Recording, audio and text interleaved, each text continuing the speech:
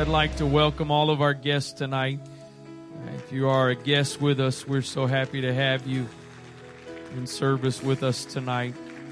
If you're watching us online, wherever you're watching from, we pray that you're blessed by this service. If you, for whatever reasons, if you were unable to be here last night or this morning, and again, I know Sunday mornings between Sunday school here in Arnold and then our other ministries that take place, many of you are other places, but I am encouraging you as quickly as they're available. If you're on Facebook, they're already available, but if you use Vimeo, they have to archive them. But you need to watch, and I'm going to say what I said this morning, not just with it on in the background while you're cleaning the house or changing the oil in the car or whatever, but you owe it to yourself to sit down with your computer or your tablet or whatever and watch and listen and let the Holy Ghost say to you what He is wanting to say to you that He said to us already. I'm going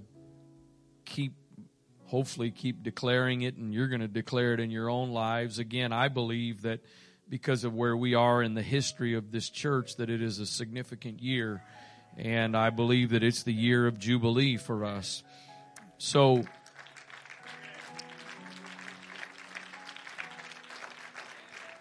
But that being said, in the book of Revelation chapter 3, there is a verse that's repeated almost word for word, I think, several times. And that verse is this, verse 6 is one of them. He that hath an ear, let him hear what the Spirit saith unto the churches.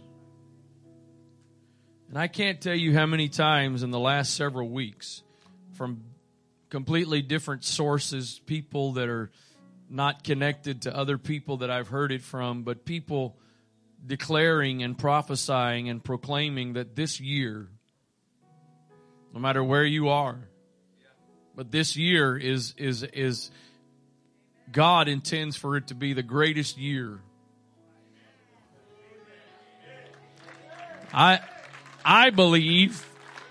I just believe we've got a little bit more basis for that, just simply because of where we are, again, in the history of this church. But the point is, we need to hear what the Spirit is saying to the church. And I'm telling you, I think I said it several weeks ago. I'm doing my best now not to let the uninterested hinder me. But that does not mean I don't still care. And there's a few of you here tonight. I'm not going to call any names because I don't want to embarrass anybody or put anybody on the spot. But there's a few of you here tonight. You are so close to completely aborting and missing not only God's plan for your life, but possibly even your own salvation.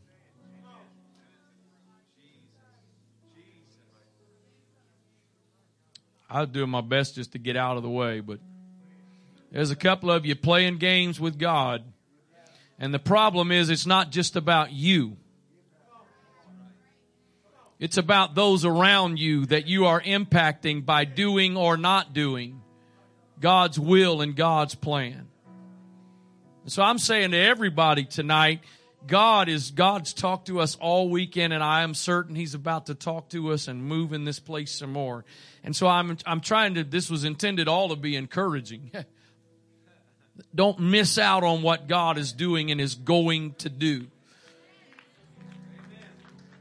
Now you need to watch last night if you weren't here, but we've shut some doors. And we're going beyond change, moving into what God has for us, hear me, collectively, but also individually. But I'm going to say it one more time. There's a few of you. And God's just about done with playing around with you. You've had plenty of chances. And not only ministry-wise, but ultimately your own soul. Oh, hallelujah. Well, this took a quick turn I did not plan, but Brother Neer is more than capable. He and Jesus. Can we just lift your hands for a moment? We'll go back to the positive part here.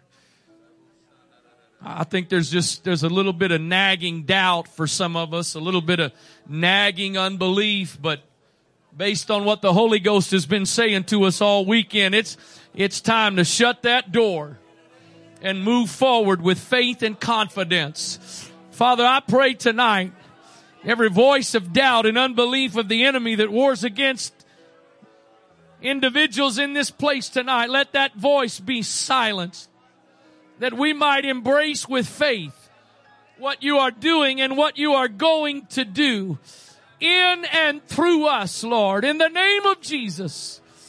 In the name of Jesus. God, I pray for those tonight, God, that you have tried and tried and tried, not only for their soul's sake, but for their purpose in your kingdom's sake. Don't let them miss it, God. Don't let them miss their opportunity.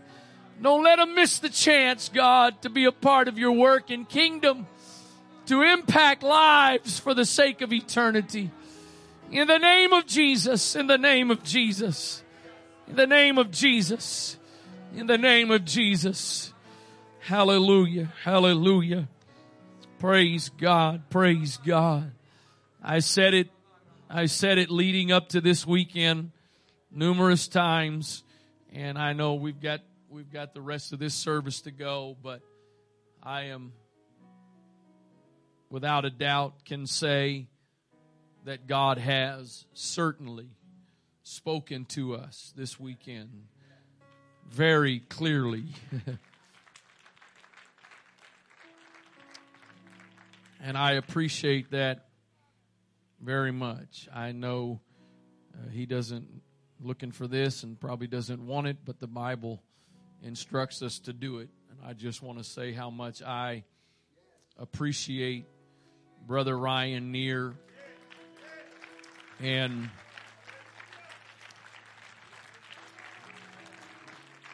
not only his ministry in the pulpit and in a service, but who he is outside of it. I'm not trying to embarrass him or put him on the spot, but you hear him walking around. He's staying in our house this weekend in Timothy's room. Since Timothy's not here, it's not quite as nice as a hotel, but he was up for that, and we were good with that. And hear him walking around, talking in tongues and praying, and it's not a put on. It's not to try to impress anybody. It's who he is. And I deeply appreciate him. I appreciate the connection. I think this is 3 or 4 times now, at least 3. And every single time he's been here, he's come with a clear, timely word, and I appreciate that. So it's only 6:45, and we're in a very important season. And whatever God wants to do and say, and however long that takes, is there anybody that says, "Have your way, Jesus"? Praise God. Brother Neer, come. Love you. Thank you so much. Well, come on, let's clap for Jesus, everybody. He's the reason why we're here. Father, we love you. Hallelujah. We worship you right now.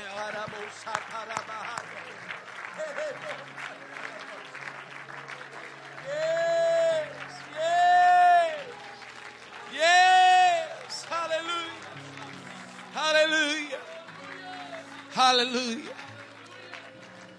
The Spirit is already moving and the Spirit is already working.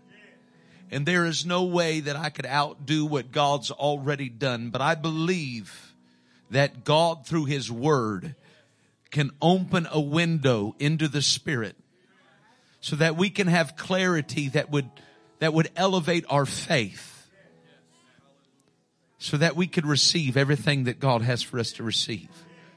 Thy word, he said, is a lamp unto my feet and a light unto my path. That means the word can show me right where I am, and it can show me the path that I need to take so we can get where we need to go. So how many are ready for the word of God tonight?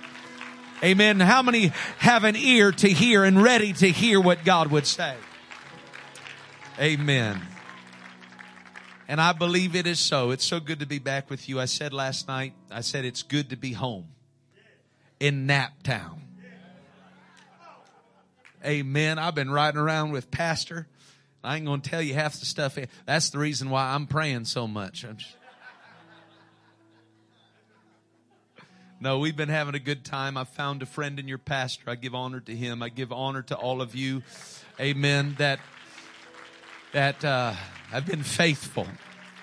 Amen. I give honor to Bishop in his absence once again, and Mother Wright. I love them. I appreciate his sacrifice. 50 years. 50 years. You've not just entered a new year, but this is a new decade, a new season. So tonight, I'm going to ask you, if you would, don't make me entertain you. Don't force me to be just another Pentecostal preacher. Because I don't want to get caught up preaching at the expense of not saying anything at all. But if you'll have that ear to hear, I believe God's going to speak to us tonight. Amen. So if you ever have your Bibles, I want you to open those to, let's go to 2 Samuel chapter 21. I give honor to all of you and our guests that are here with us. Amen. I hope you're having a good time already. I know when I first came into a church like this, I thought everybody was crazy. Just come to find out I was right. We're all crazy, but we're crazy for something that matters. We're crazy for something that lasts. Amen. So I give honor to our guests that are here. 2 Samuel verse 21. You go ahead and keep playing because that sounds good, Nathaniel. Okay. 2 Samuel chapter 21 verse 1. The Bible says, did I say verse 21? Let's go to verse 1 and we'll get there. Verse 1, chapter 21, verse 1. I'm sorry. The Bible says, then. Every other word that God had preached to us this weekend started with now. But it says, then. Then there was a famine in the days of David. 3 years. Year after year. And David inquired of the Lord, and the Lord answered, it is for Saul and for his bloody house, because he slew the Gibeonites. And the king called the Gibeonites and said unto them, now the Gibeonites were not of the children of Israel, but of the remnant of the Amorites, and the children of Israel had sworn unto them. And Saul sought to slay them in his zeal to the children of Israel and Judah. Wherefore David said unto the Gibeonites, what shall I do for you? And wherewith shall I make the atonement? How can I make things right, that ye may bless the inheritance of the Lord? Verse 6 says, let 7 men of his sons, Saul's sons, be delivered unto us, and we will hang them up unto the Lord in Gibeah of Saul, whom the Lord did choose. And the king said, I will give them.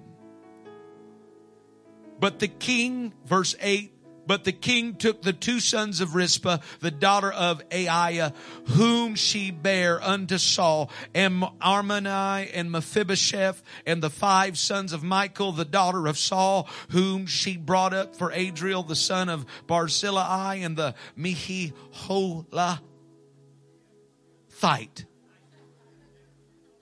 Just lift your hands right now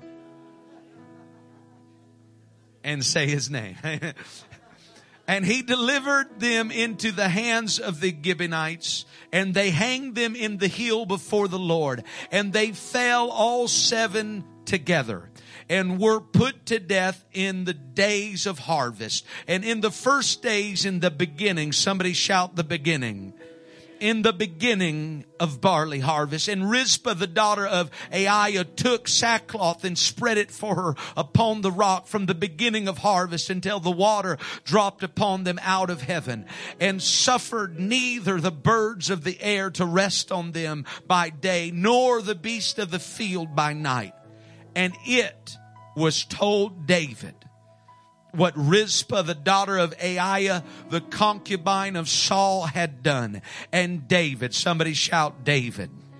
And David went and took the bones of Saul and the bones of Jonathan his son from the men of Jabesh Gilead, which had stolen them from the street of Bashan, where the Philistines had hanged them when the Philistines had slain Saul in Gilboa. And he brought up from thence the bones of Saul and the bones of Jonathan his son. And they gathered the bones of them that were hanged, and the bones of Saul and Jonathan his son buried they in the country of Benjamin in Zelah, the sepulchre of Kish his father. And they performed all that the king commanded. And after that,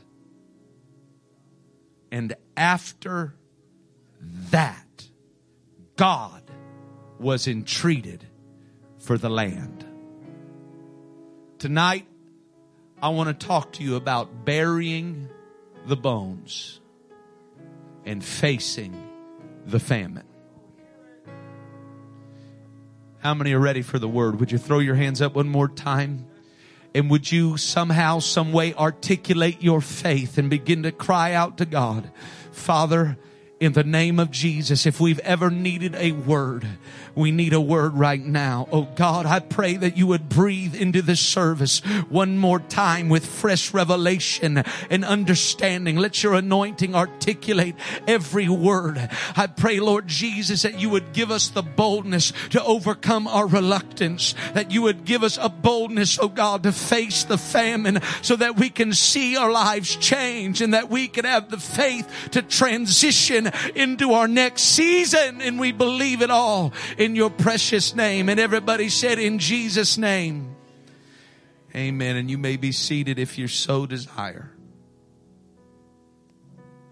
If you would, just maybe look at your neighbor and just tell him it's time to bury the bones.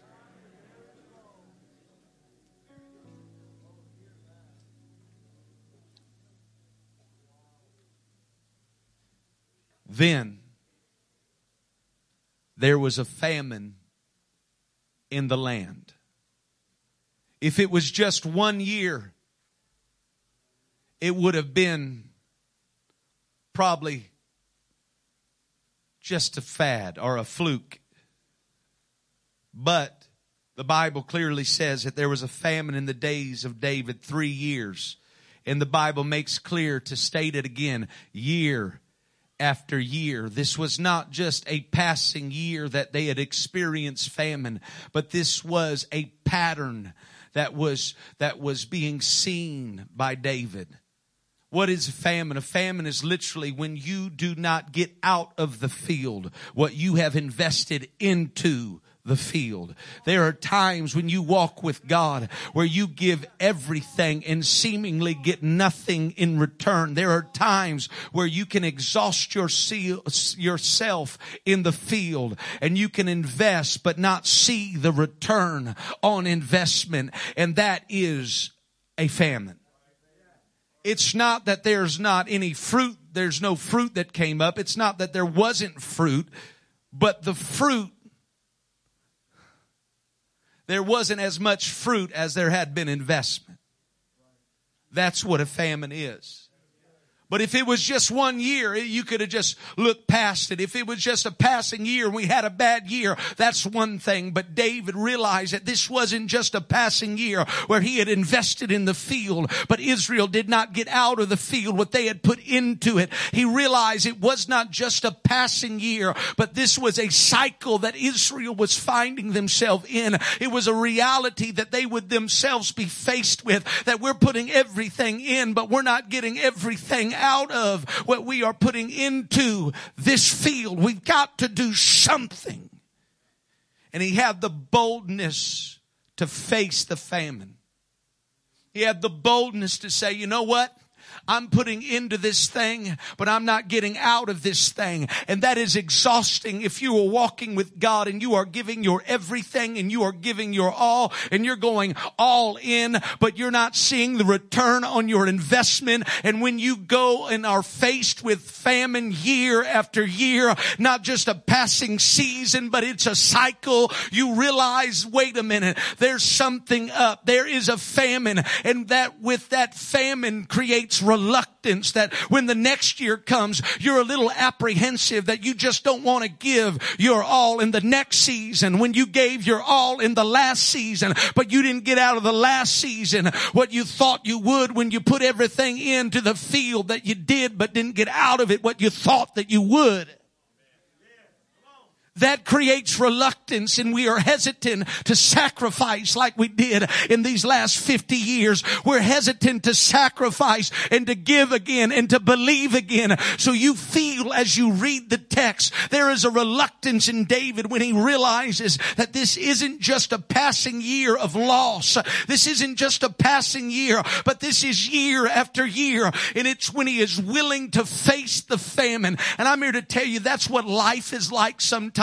You put more into this life than you get out of it, and you are exhausted, you are wore out, and you are reluctant to try again. You are reluctant to believe again. You are reluctant to raise your hands again. You are reluctant to come to the altar one more time. You are reluctant to put that offering in the plate. You are reluctant to go and to give again because you realize that it is a cycle that has remained unbroken. But it is David, that leader that he was. He finally realized that I've got to face the famine so that we can change the tide. So what he did was he inquired of the Lord and said, God, why?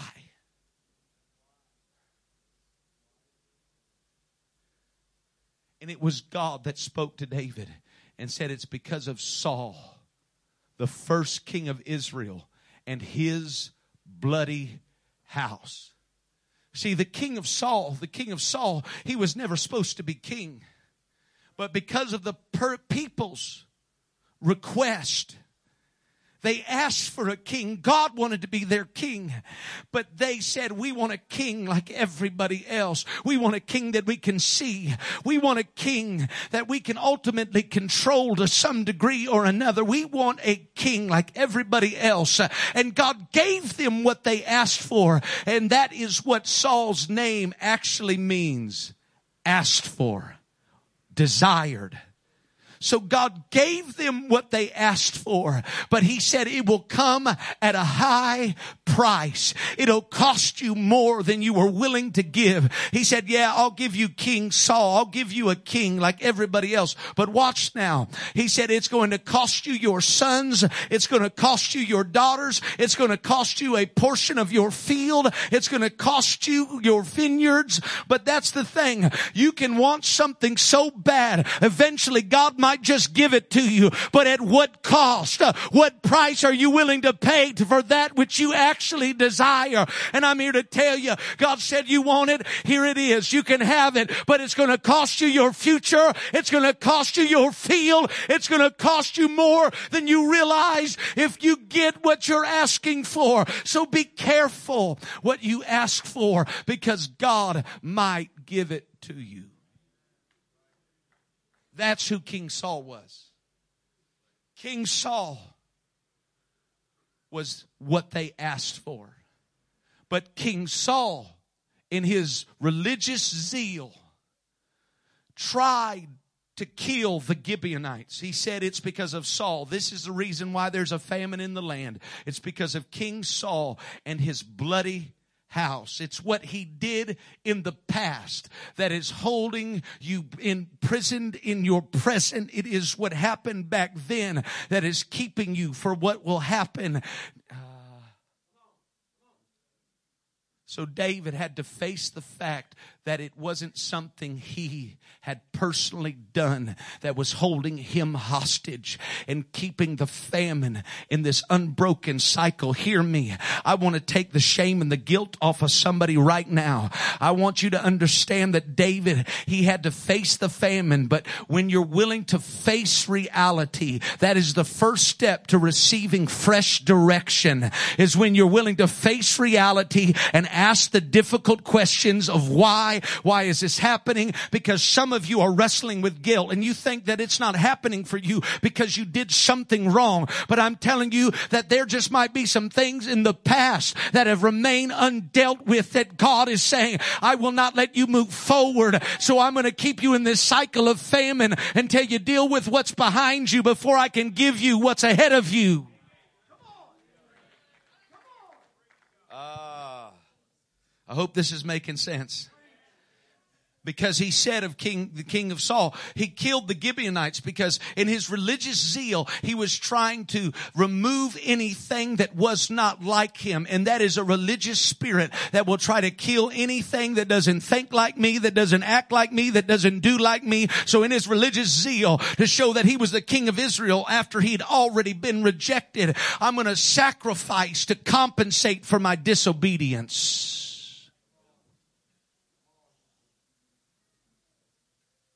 And that remained in the Gibeonites' consciousness, but was not in their conversation. Can I say that the atrocities that have been done to the Gibeonites, it was in their consciousness still, but no longer in their conversations? Can I tell you that there are things that might have happened in your past? You might not talk about them anymore, but that doesn't mean that they're not in your consciousness or even your subconscious anymore. But what I'm telling you is when you face the famine, you've got to come to grips with there might be some things in your past that have remained undealt with. You may not talk about them anymore, but that doesn't mean that they are done and over and dealt with and finalized. So David goes to the Gibeonites and says, being the leader that he is, David goes to the Gibeonites and he says, what do I have to do to make things right? And they said, we want 7 sons of Saul so that we can hang them up in the tree. What they were saying was that we want to remove anything that resembles the one that hurt us. No. We want to remove anything in Israel because God said, I'm not going to let Israel move forward until they deal with the Gibeonites. It's in our consciousness, but no longer in our conversation. So we think it's final. We think it's over, but God said it's not over because the Gibeonites, they want to remove anything that resembles the religion that hurt them or resembles the man that did them wrong. We want 7 sons of Saul, the resemblance of what once was in our world that did what they did to us. We want to remove that from us.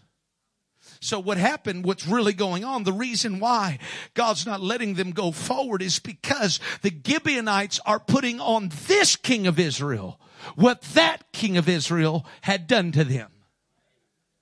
So God was allowing David to go to the Gibeonites and say, what do I got to do to make things right? What do I got to do to make atonement with you that you may bless Israel? And it wasn't until they were blessed by the Gibeonites that the rain began to fall. But watch now, they were putting on this king of Israel what that king of Israel had done. They were projecting their past onto Israel's present, and it was holding hostage their potential. It was nothing that David had done to the Gibeonites, but it's what David represented. Let me bring this around so it will make sense. What are you saying? If psychologists, they call it transference.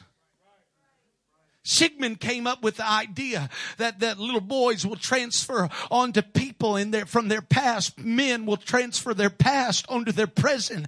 And many times transference is where we transfer the trauma of what was onto what is, and thus forfeit what will be. And whether we realize it or not, many times we are operating in that same transference where we are projecting onto our present what our past put on us. And that's exactly what the Gibeonites were doing. It's nothing that David did wrong. It's what David represented as the king of Israel. They were saying, well, that king of Israel hurt us, so we're going to put the same proclivity on this king of Israel. Because of what that king of Israel did, we're going to project that because you might do the same thing to us that he did.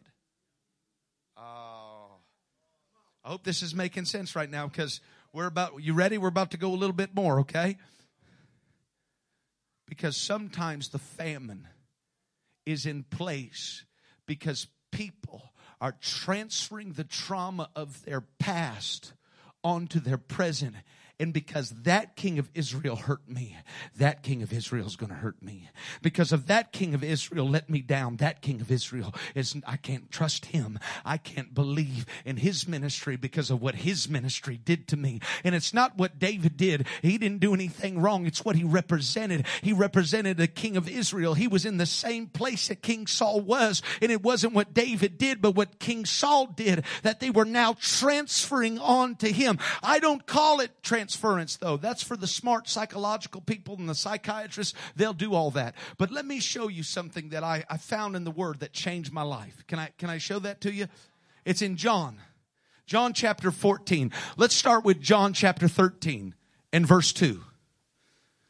John chapter 13 and verse 2 is where they're having the Last Supper. And all of the disciples are gathered round. And they are eating together. But the Bible says, and supper being ended, the devil having now put it into the heart of Judas Iscariot, Simon's son, to betray him. Judas Iscariot, the most infamous betrayal of all time. That when you think Judas, you think 30 pieces of silver. You think betraying Jesus with a kiss. But Judas, he gets up from the table. And he leaves the rest of the leaders. And he goes to betray Jesus for 30 pieces of silver. And he comes back and he betrays Jesus with a kiss. But while that Judas Iscariot has now left the table, the conversation continues. And John chapter 14 and verse 22 reveals a truth that has forever changed my life. Watch this. John chapter 14 verse 22 says, at the same table, with the same disciples, Judas saith unto him, not Iscariot. You know what that reveals to me? That there is another Judas that was sitting at the table. But John paused long enough to put two words in there that could completely liberate you from what you are in. That word, those two words, not Iscariot. What John was trying to say is, I know Judas, he betrayed you. I know he sold you for 30 pieces of silver, Jesus, but this Judas is not that Judas. No, you didn't hear it. He was saying just because that Judas left you when he did doesn't mean that this Judas is going to let you down. That two word, not Iscariot, he was saying, listen, there's another Judas at your table, but this Judas is not that Judas.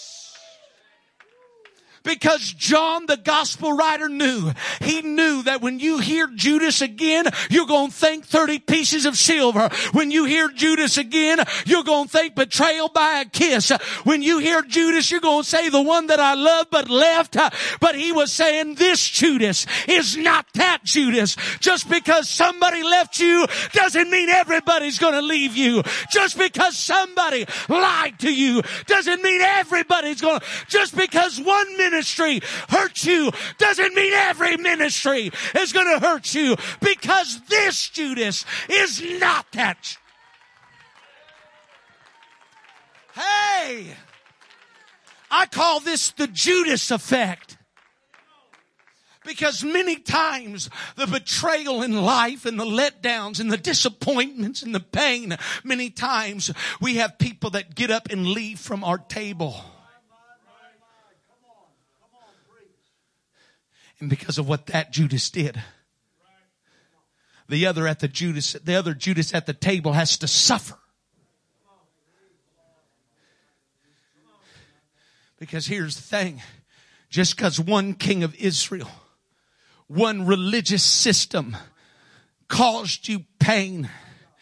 Because listen, let me say it like this. I know you've had bad experiences in your past in the name of Christianity, but this Judas ain't that Judas. This church ain't that church. This man of God is not that man of God. Hear me. This Judas is not that Judas. You got to get those two words etched in your spirit. Not Iscariot. I know you've been around church and things have happened and people have let you down. Just because one father left doesn't mean every father figure in your world is going to leave you and let you down. So you've got to settle it tonight. Think about it. It's transference. I call it the Judas effect. Because John well knew that when you kept reading about the conversation that continued at that table, he knew that you would come across that there was another Judas, but he wanted to make clear distinction that this other Judas is not that Judas. Because that Judas, he left the table. He would betray you. He would take everything that you invested in him and he would use it against you. But this Judas, no, this Judas ain't that Judas. This Judas is actually going to be faithful to the death. This Judas is going to love you without reservation. But because of what one Judas did to us, we become reluctant to trust again. We become reluctant to let down our guard. But I'm here to tell you that there are people in this room that they might remind you of the religious person or place that hurt you in your past. There might be father figures amongst you that you're projecting onto them. What a daddy somewhere in your past had done to you, you put it on them. But this Judas is not that Judas. Because understand, whatever you're willing to put on this king of Israel, that king of Israel put on you. Did you understand that we'll ultimately put that on God as well? Because ultimately he's the king of Israel.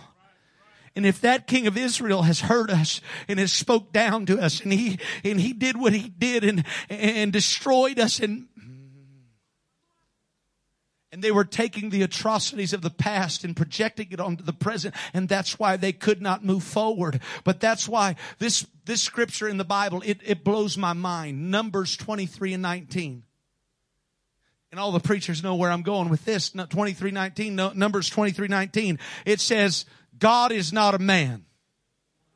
And I'm like, duh. It should be pretty obvious that God is not a man. Because he had just brought them out of Egypt. He had parted the Red Sea and they had walked right through it. But some reason this verse has to end up in your Bible. It should be pretty obvious that God's not a man, that he should lie. Neither the Son of Man that he should repent. Hath he said it and shall he not do it? Or hath he spoken and shall he not make it good?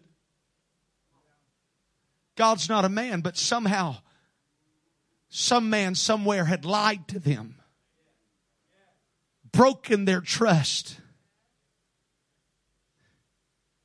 and they were putting that on him. But the word had to come that God is not a man, because man may have lied to you. Man may have let you down. People may have done you wrong. But don't you transfer that trauma onto God and say, God, because they let me down and they lied to me, you're going to lie. You somehow, maybe it's not in your conversation, but it's in your consciousness. Just like what happened to the Gibeonites. It was not being talked about, but it was still somewhere caught up in their mind and their memory of what somebody somewhere had done to them. But now they are taking what somebody had put on them and they are projecting it onto God. So it had to be cleared up that God is not a man. Just because somebody lied to you doesn't mean that God is going to lie to you. Just because somebody has let you down doesn't mean that God is going to let you down. Hear me, Antioch. God is trying to rouse your faith again. But sometimes we are reluctant to trust. We are reluctant to give and believe because of what happened then. It's holding hostage our now and keeping us from our next. That's why That's why I think it's Romans 3 and verse 3. You got the NLT version? I don't know. You got all those crazy versions? Do you have NLT? I don't, because it just says it here. Watch what this verse says in the NLT. It says, true. Some of them were unfaithful. True. Some of them were wrong in what they did. True, it shouldn't have happened like it did, but it did. He said, true, you were hurt and your hurt is legitimate. True, they broke your trust. True. Some of them were unfaithful. But just because they were unfaithful, does that mean God will be unfaithful? He's saying, don't you dare put on this king of Israel what that king of Israel has done to you. Don't put on this church experience what that church experience did to you. Don't put on this church what that church did to you when they said, we don't want you here.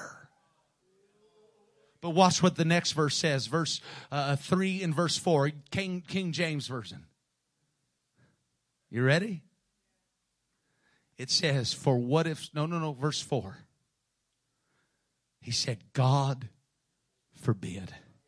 Yea, let God be true, but every man a liar. You know what that says? It says it don't matter if every other man on the planet lied to you. God. He said, you let every man be a liar, but let God be true. What he's saying is, don't you dare put on God what people have put on you. Don't put on that king of Israel what that king of Israel has done. God, it doesn't matter if everybody's let you down. He's not going to let you down. It doesn't matter if everybody broke their word, couldn't keep their word to you. He will keep his word. Come on, I want you to clap your hands right now and just thank God.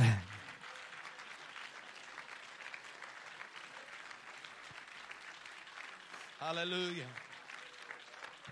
But watch now, because many of us are struggling in our present, wondering about our future, because we are unconsciously projecting onto this king of Israel what that king of Israel has done. But watch what this king of Israel does. He goes to them and says, what do I got to do? What do I have to do to make this right? And they said, we want to remove any resemblance of the one that hurt us. We don't want anything that looks like religion.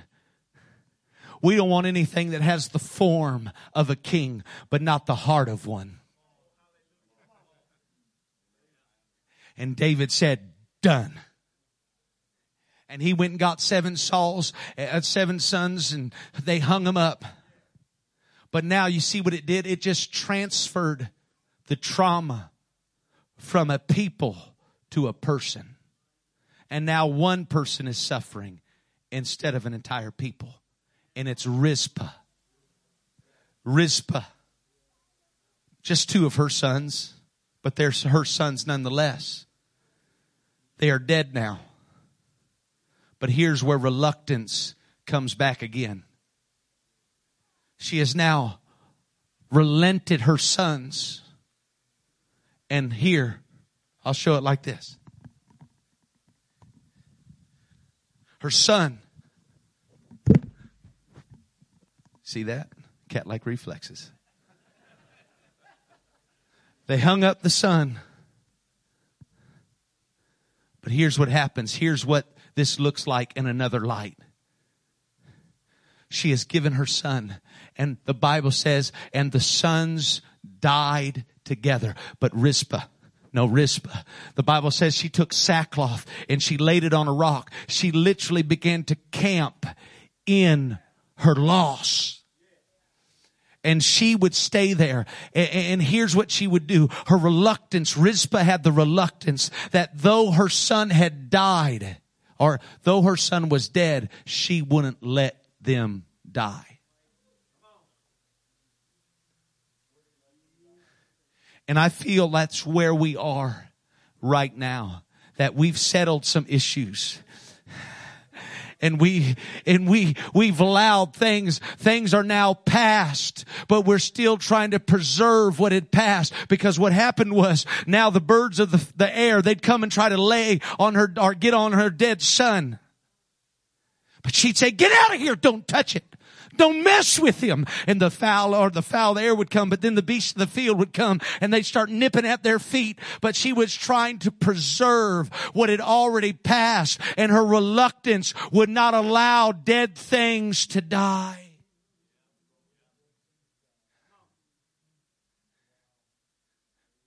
See, we've dealt with some stuff,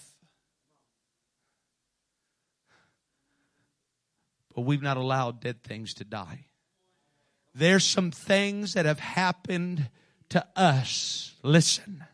That we don't talk about it anymore, but it's still there lingering like a memory hung up in the tree. And any time a preacher or somebody else gets close to it and tries to touch it or even mess with it, we say, get away from it. Don't get close. And we keep people at arm's length and say, don't mess with it. Don't mess with my memory of what was. Don't mess with the dead things that I won't allow to die. I know they're past, but I've got to preserve it. I've got to God, hear me. And that's what happens. How do you know? How do you know that this is you? How do you know if you have reluctance? When somebody gets close to it and somebody starts talking about it and somebody starts ministering about it and it's getting close to home, and you say, no, don't touch it. Get away from it. Don't mess with it. It's too painful. It's too, don't.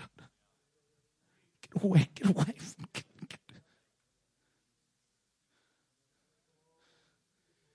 Because here's the thing. David had to make it right with the Gibeonites. And he did what was his part to do.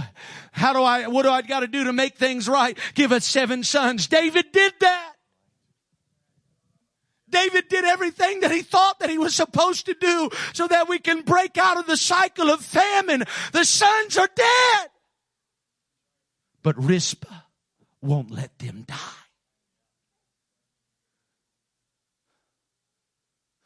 So as long as the memory remains hung up in our consciousness, the rain will not fall.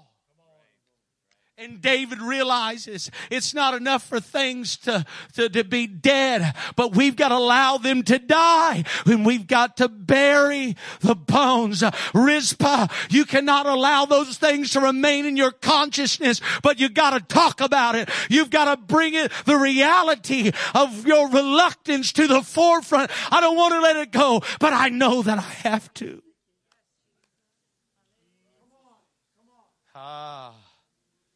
So now Antioch, 50 years, and you don't think that there might just be something hung up in your tree. There might just be a few things that are dead and they're already past, but we are still preserving them in our memory, in our consciousness.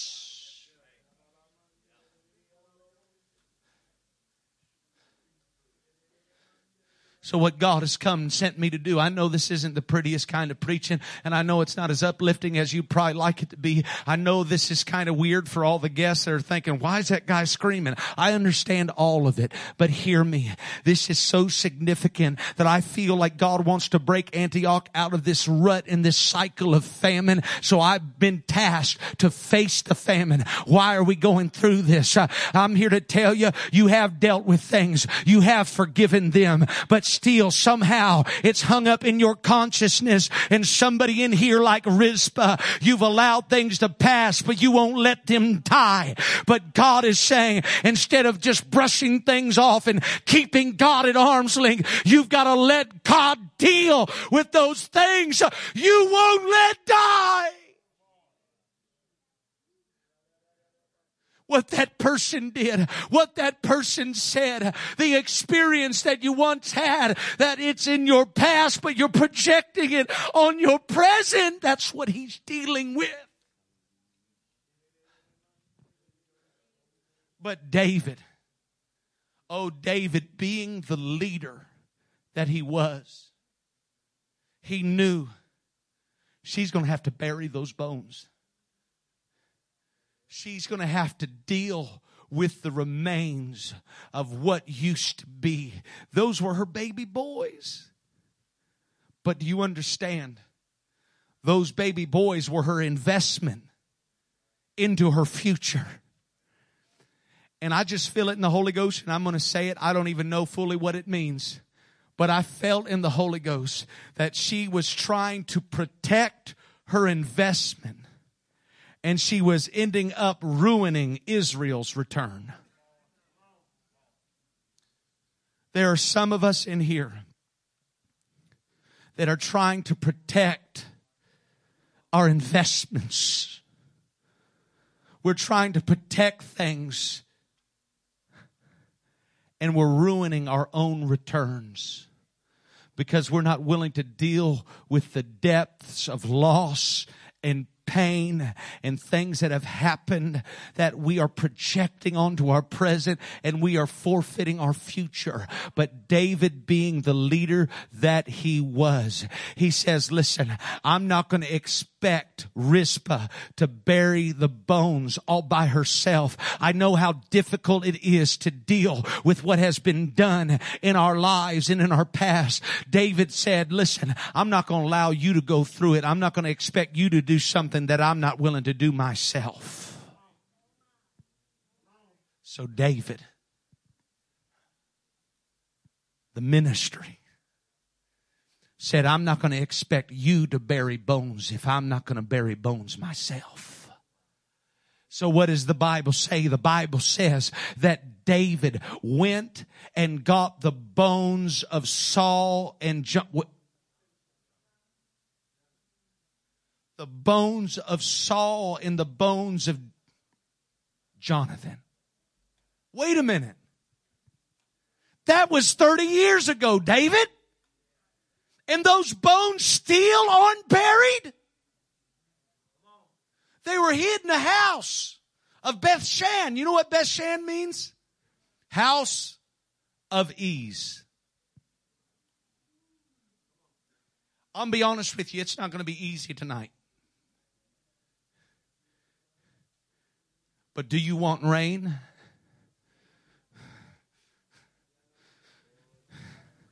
But do you want rain? He said it's not going to be easy if you're going to deal with what has been dead but has not yet died. He said, listen, Rizpah, I'm going to go get the bones of Saul and Jonathan, and I'm going to bury some bones right alongside you, because I'm not going to expect you to deal with stuff that I ain't willing to deal with myself. So he went and got some remains from 30 years with unresolved issues in his past that he had not dealt with for 30 years. And he got those bones and said, come on, Rizpah, we're going to bury these bones together. Nathaniel, get up here. Who's ever playing piano? Get up here.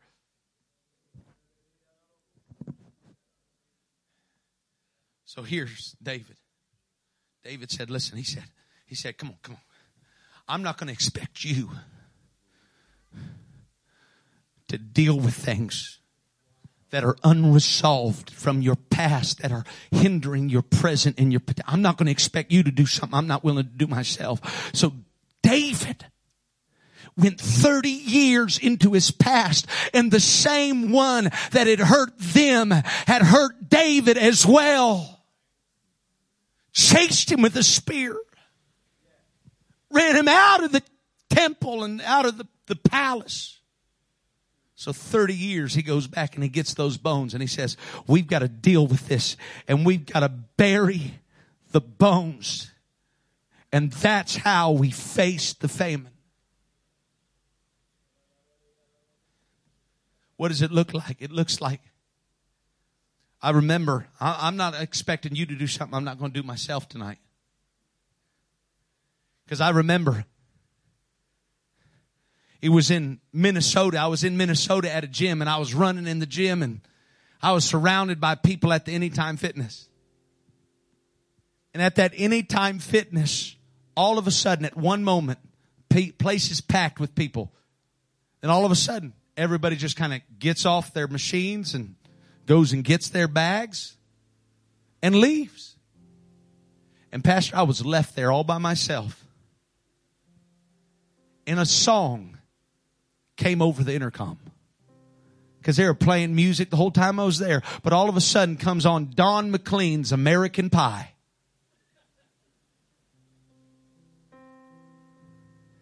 And all the elders said, amen. You know, bye, bye, Miss American Pie.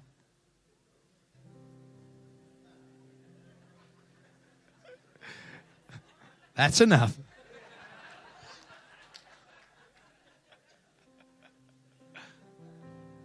But when I heard that song, you know what I did? All of a sudden, when I heard that song, I fell down to my knees. I said, my God, I'm sorry. And I started to repent right there, because what you didn't know is that that's the same song that was played at my daddy's funeral when I was 13 years old.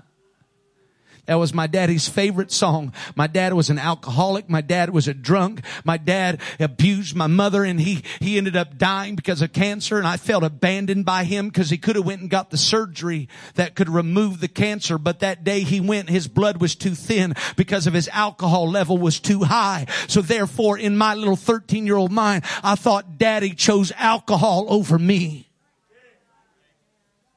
And little did I know that I was projecting onto this father what that father had done to me. So when God began to deal with me, I didn't want to talk about it. I wanted to brush it under the rug. I didn't want to talk about it. I knew it was there. It was in my consciousness, but I refused to let it into my conversation. But when that song started to play, it's like I had to face the famine. Because most time I'm like, get away from it, preacher. It hurts too bad. It's too...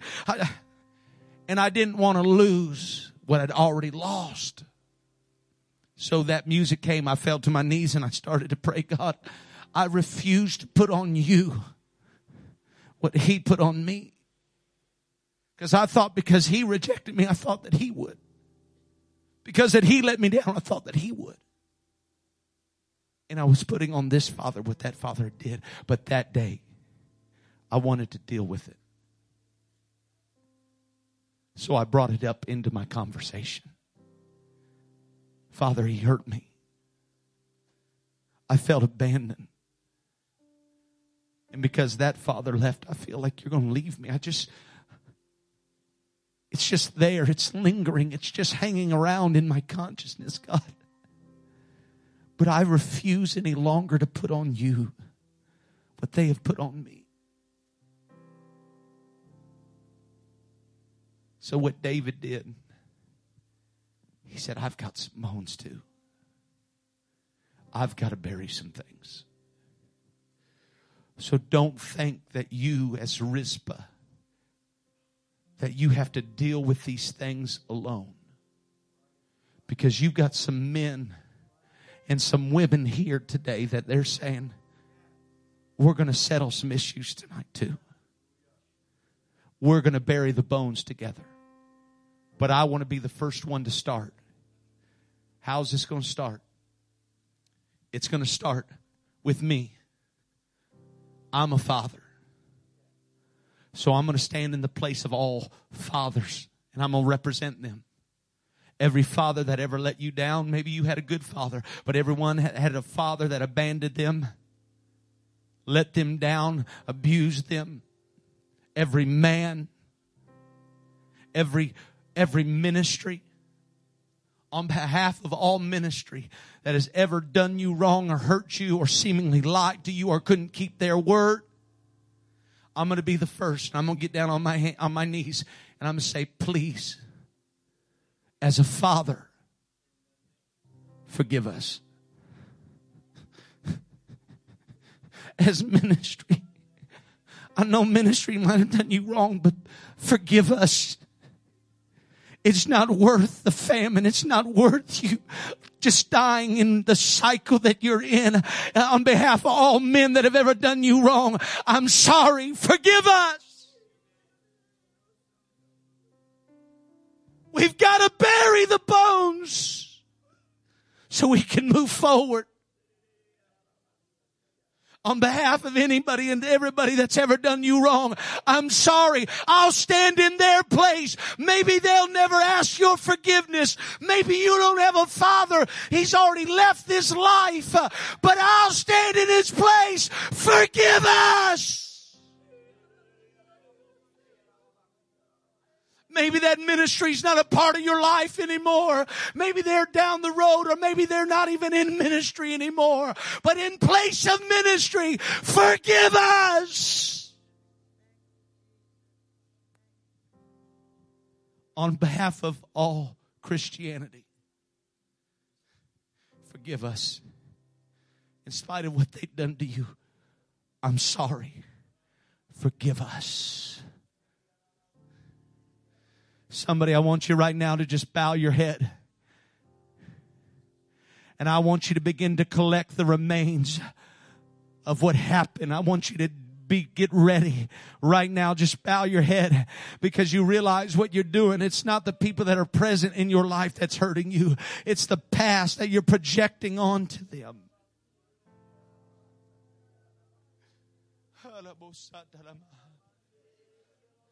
Come on, friends that have turned their back on you, I'll stand in their place. Forgive me.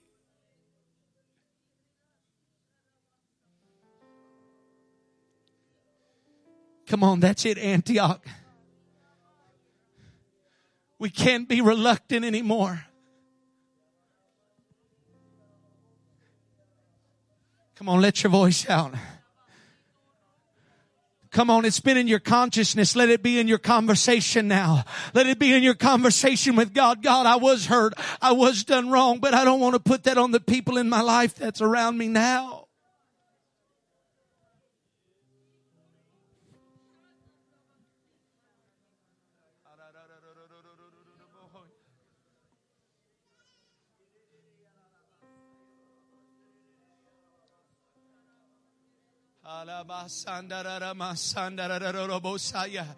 Come on. Don't hold God at arm's length. Let him in real close right now. Say, God, come on, God, I don't want to hold you at arm's length. Deal with my heart.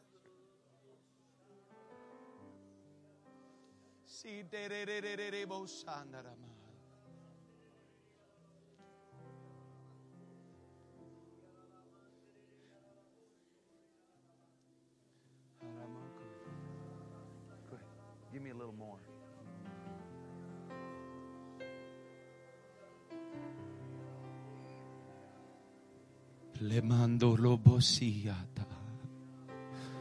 Come on, God is beginning to minister to some folks in a very deep way.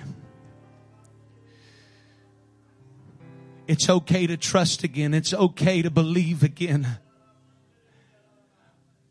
We're going to deal with the remains so that we can move forward.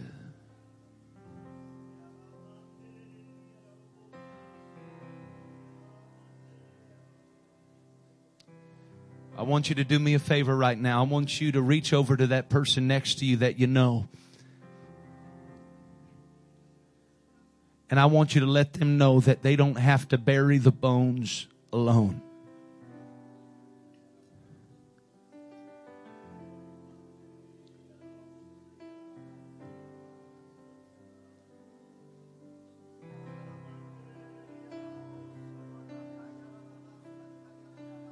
And I want you to stand up with them right now, if you would. Come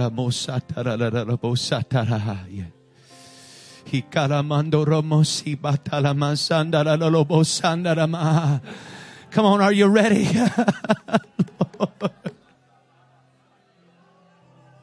Come on, deal with it. I know those things are past. I know those things are dead. But you've got to let them die tonight.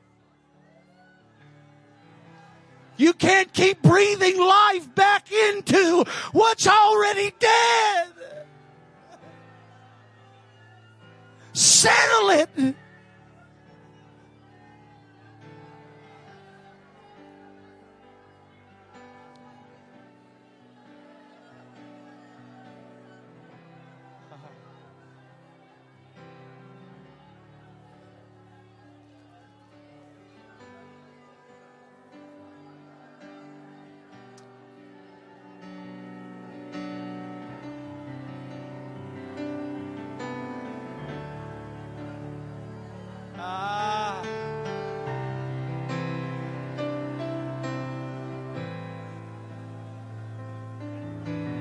That's it. Now I want you to take that person and I want you to begin to walk to them to this front.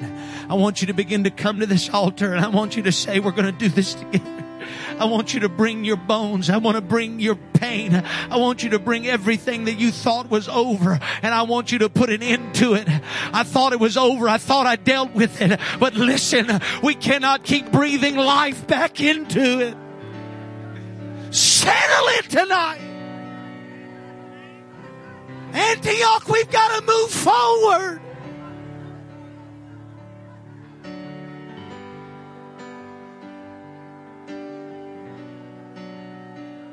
Come on, if you're going to bury bones, you've got to dig deep. You've got to dig deep to bury bones. Come on, come lay your bones on this altar. Come lay your bones on this altar.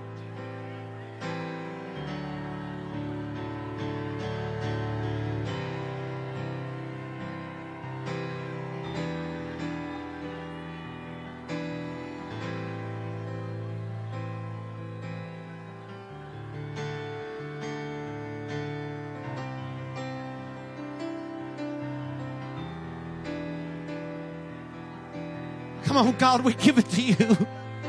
God, we give it to you.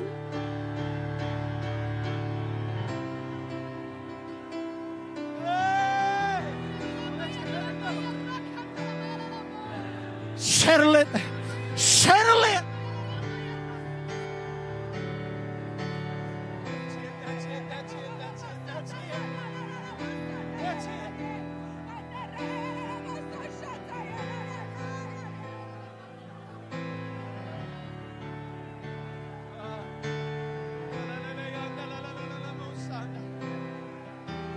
Come on, some of you might have to go back 30 years. Some of you might have to go back 50. But you've got to get those bones.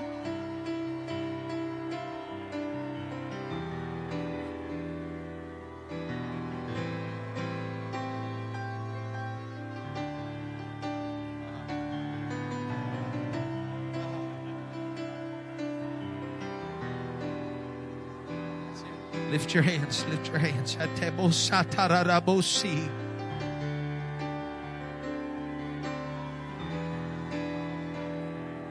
Come on, this Judas isn't that Judas. This Judas isn't that Judas.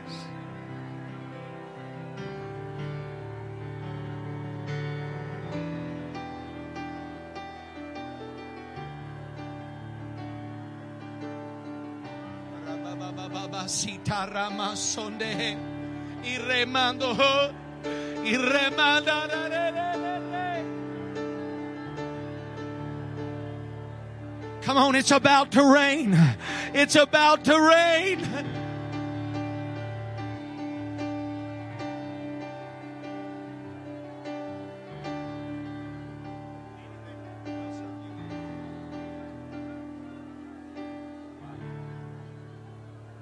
That's it. That's it.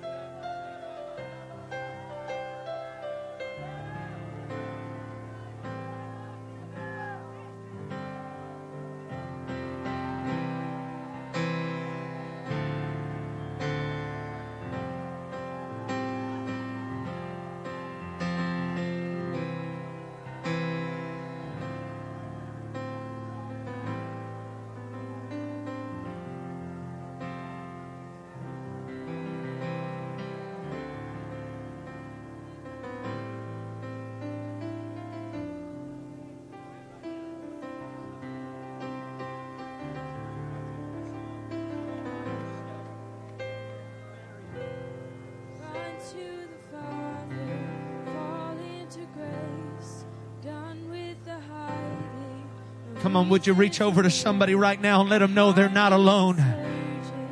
God's not asking them to deal with this all by themselves. Find somebody and say, let's do this together.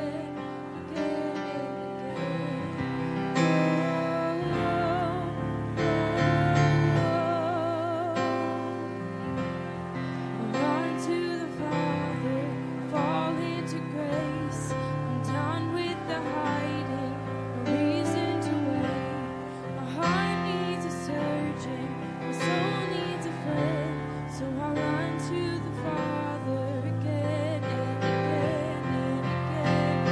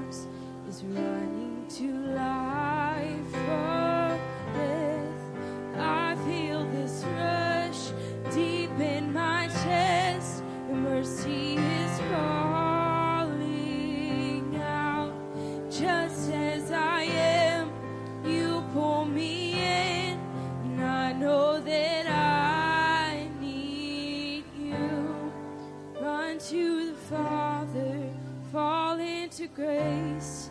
I'm done with the hiding, no reason to wait. My heart needs a surgeon, my soul needs a friend. So I run to the Father again and again and again and again. Oh, oh, oh. Run to the Father, fall into grace. I'm done with the hiding, no reason to wait. My heart needs a surgeon, my soul needs a friend. So I run to the Father again and again and again and again. Oh, oh, oh, again and again. Oh, oh,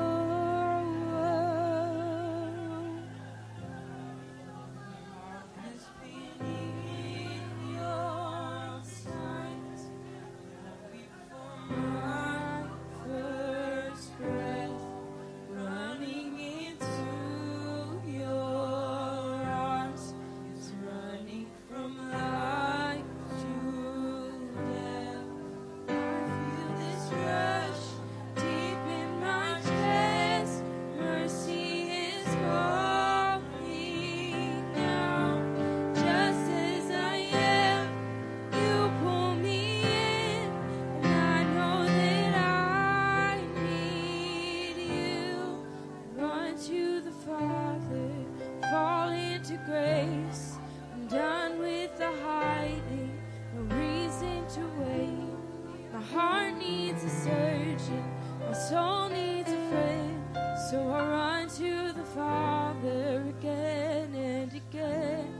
I run to the Father, fall into grace. I'm done with the hiding, no reason to wait. My heart needs a surgeon, my soul needs a friend.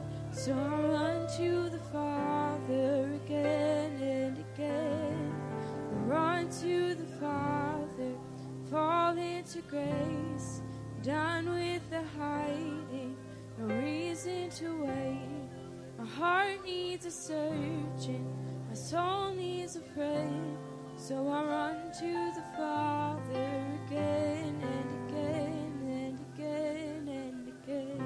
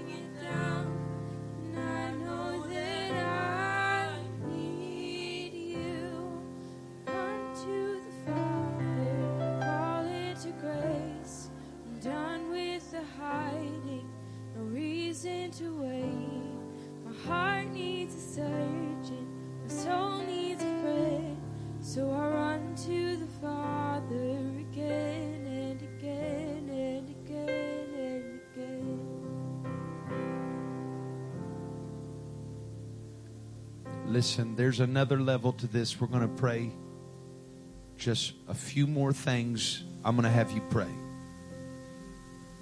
First off, if you look at 2 Corinthians, I believe it is chapter 2, verse 9, the Bible says, Paul speaking, he said,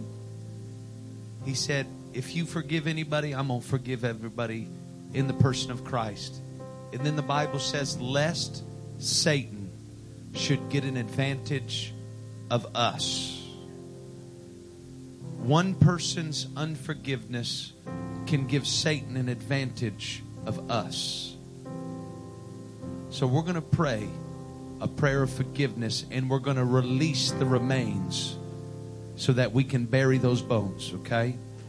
So would you stand to your feet with me all over this house, because we've gathered the bones. Even if some of us had to go back 30 years, 40 years, we've got the bones in hand now. The remains of relationships that once were, that no longer are, but we're holding on to them. We're going to release them right now. So all I want you to do, I just want you to close your eyes. I want you to lift your hands, and I want you to repeat after me. I want you to pray with me these specific strategic prayers. Father, in the name of Jesus, I've been hurt. I have been done wrong. What they did was not right. And my hurt was legitimate. But Father, in the name of Jesus, I take on your forgiveness. And I forgive them now. Those that hurt me. Those that didn't keep their word. Those that left my life prematurely. I forgive them. I release them now. Hold the sin not to their charge. I give them to you now. I surrender this to you. I choose to bury these bones, that you could heal the land, that you can restore harvest. Send the rain again. Break the cycle and set us free. Now, in Jesus' name. Hallelujah. Come on, somebody worship. There's liberty in this house. I'm telling you, the rains are going to return to the Maryland, D.C. district like never before.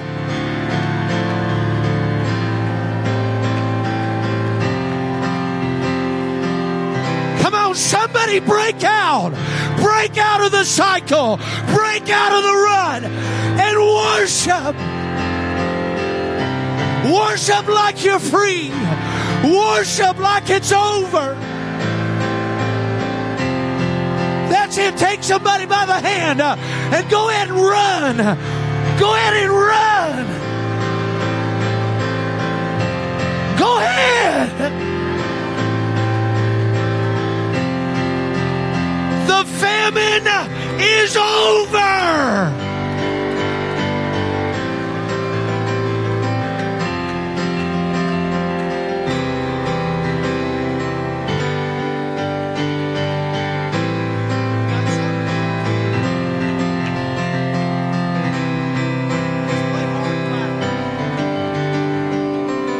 I can feel the drops of rain beginning to fall again.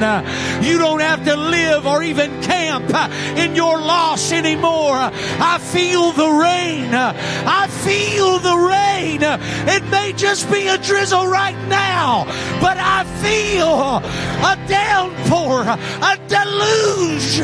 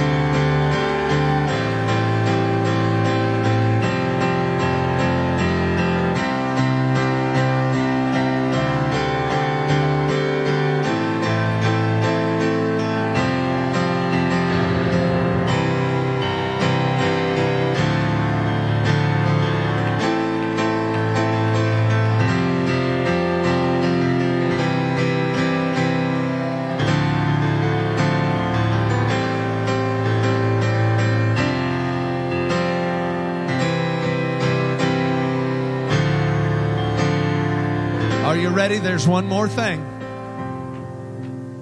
There's one more thing.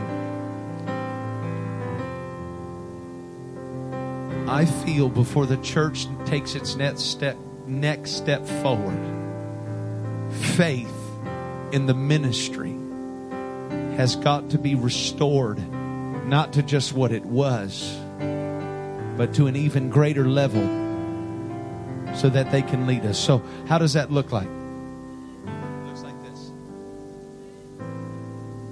This King of Israel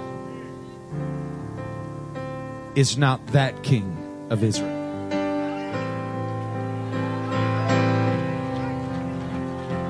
So the next time this man gets behind a pulpit or he sneaks up beside you and puts his arm around you, you've got to let your walls down, let your guard down and say, this King of Israel is not that King of Israel. This Judas is not that Judas. And I will not put on him something that does not belong on him. I'm going to trust the ministry. I'm going to believe where they're leading us because we are stepping in to fresh, a new season. So the next time he gets a mic or the next time he speaks into your life, do not let reluctance rob you of your personal revival.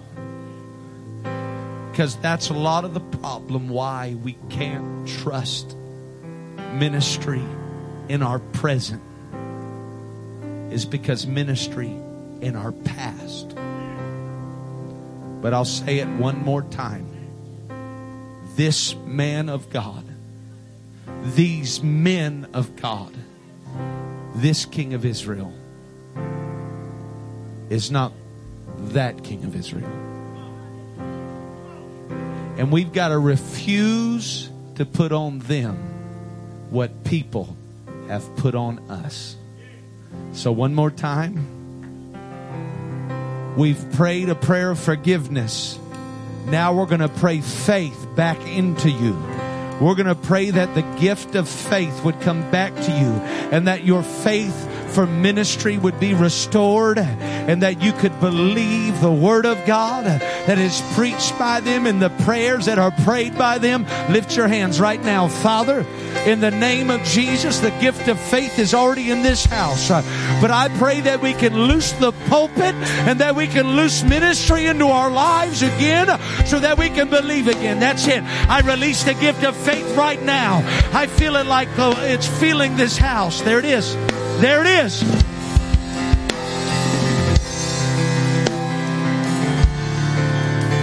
I'm going to trust ministry again. I'm going to believe again. I'm going to allow a man of God to speak into my life and to bring correction, to bring instruction. Hey!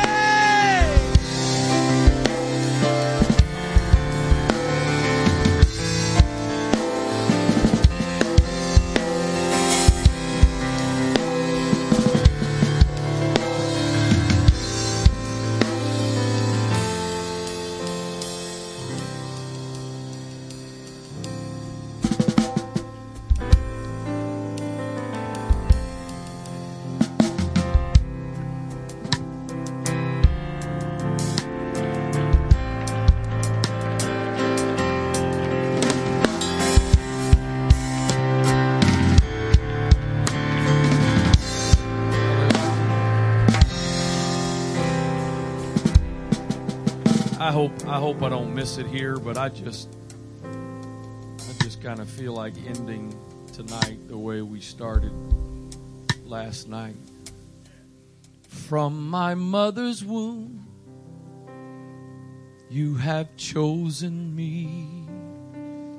Love has called my name. I know it happened for you before, but can we say it for tonight? I've been born again into a family. Your blood flows through my veins. I'm no longer a slave to fear. Oh, I am a child of God. I'm no longer a slave to fear. I am a child of God. I'm no longer a slave to fear. I'm leaving different tonight. Oh, I'm a child of God. Oh, I'm no longer a slave to my past. I buried the bones. I'm a child of God. Oh, I'm no longer a slave to fear. Oh, I am a child of God. I'm no longer a slave to fear. I am a child of God. You split the sea so I could walk right through it. My fears are drowned in perfect love.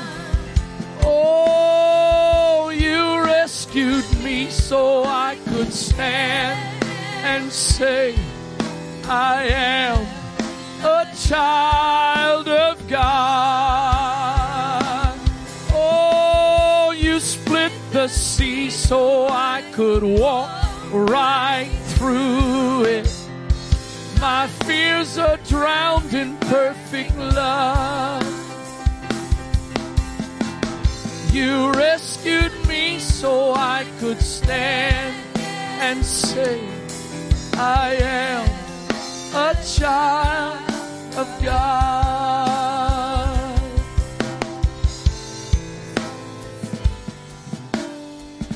Hallelujah. Oh, my fears are drowned in perfect love. Oh, you rescued me so I can stand and sing. I am a child of God.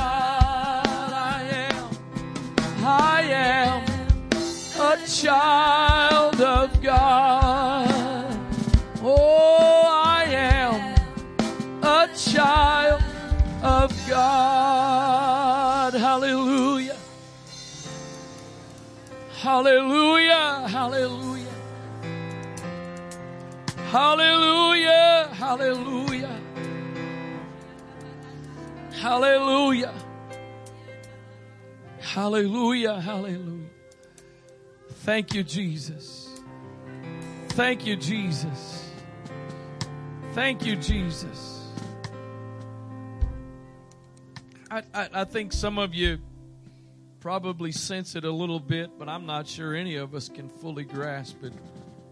There have been some extremely deep things that God has done in some lives in this place tonight.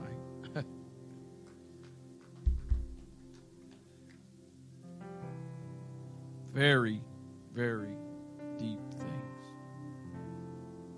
I want to encourage you, and I think some degree in light of tonight, if you weren't here this morning, I want to encourage you to listen or watch this morning before you go back to last night. Because I think the message this morning and the context of what God has done here tonight are extremely important. Those of you that were here this morning, anybody testify that you're tired of just change? You want transition. And I think God has done some things here tonight that He wants us to transition fully into. Hallelujah. Before I put the microphone down and before we sort of begin to disperse, would you just please close your eyes, and right where you are, would you lift your hands, and we just need to take another moment or two here and give God thanks for what He has said and for what He has done yesterday, this morning, this evening.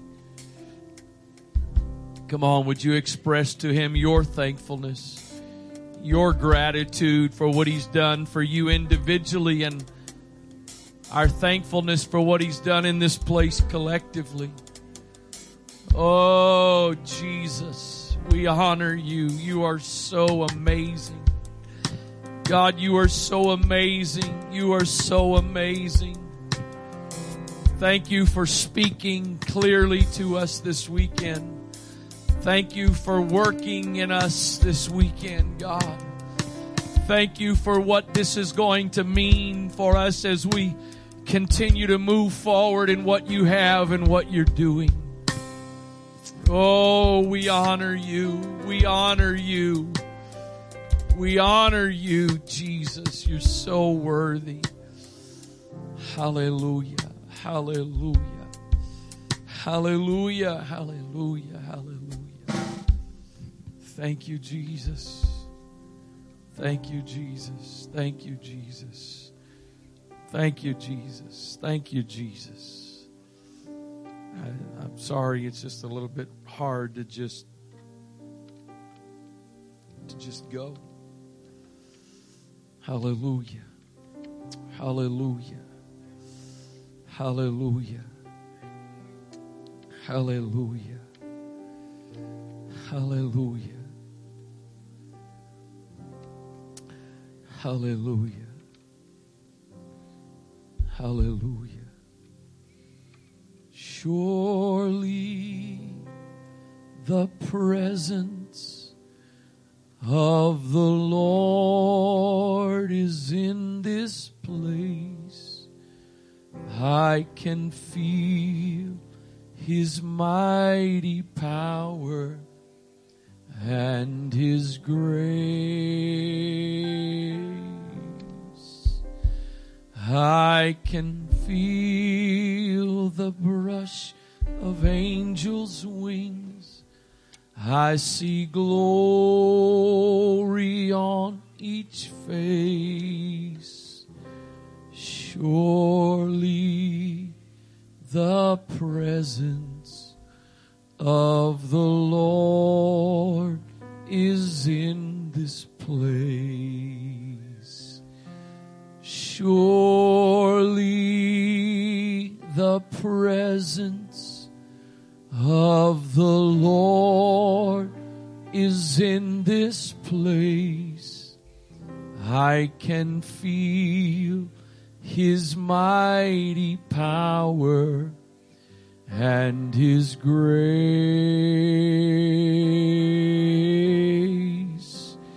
I can feel the brush of angels' wings. I see glory on each face. Surely the presence of the Lord is in this place. One more time. Surely the presence of the Lord is in this place. I can feel His mighty power and His grace.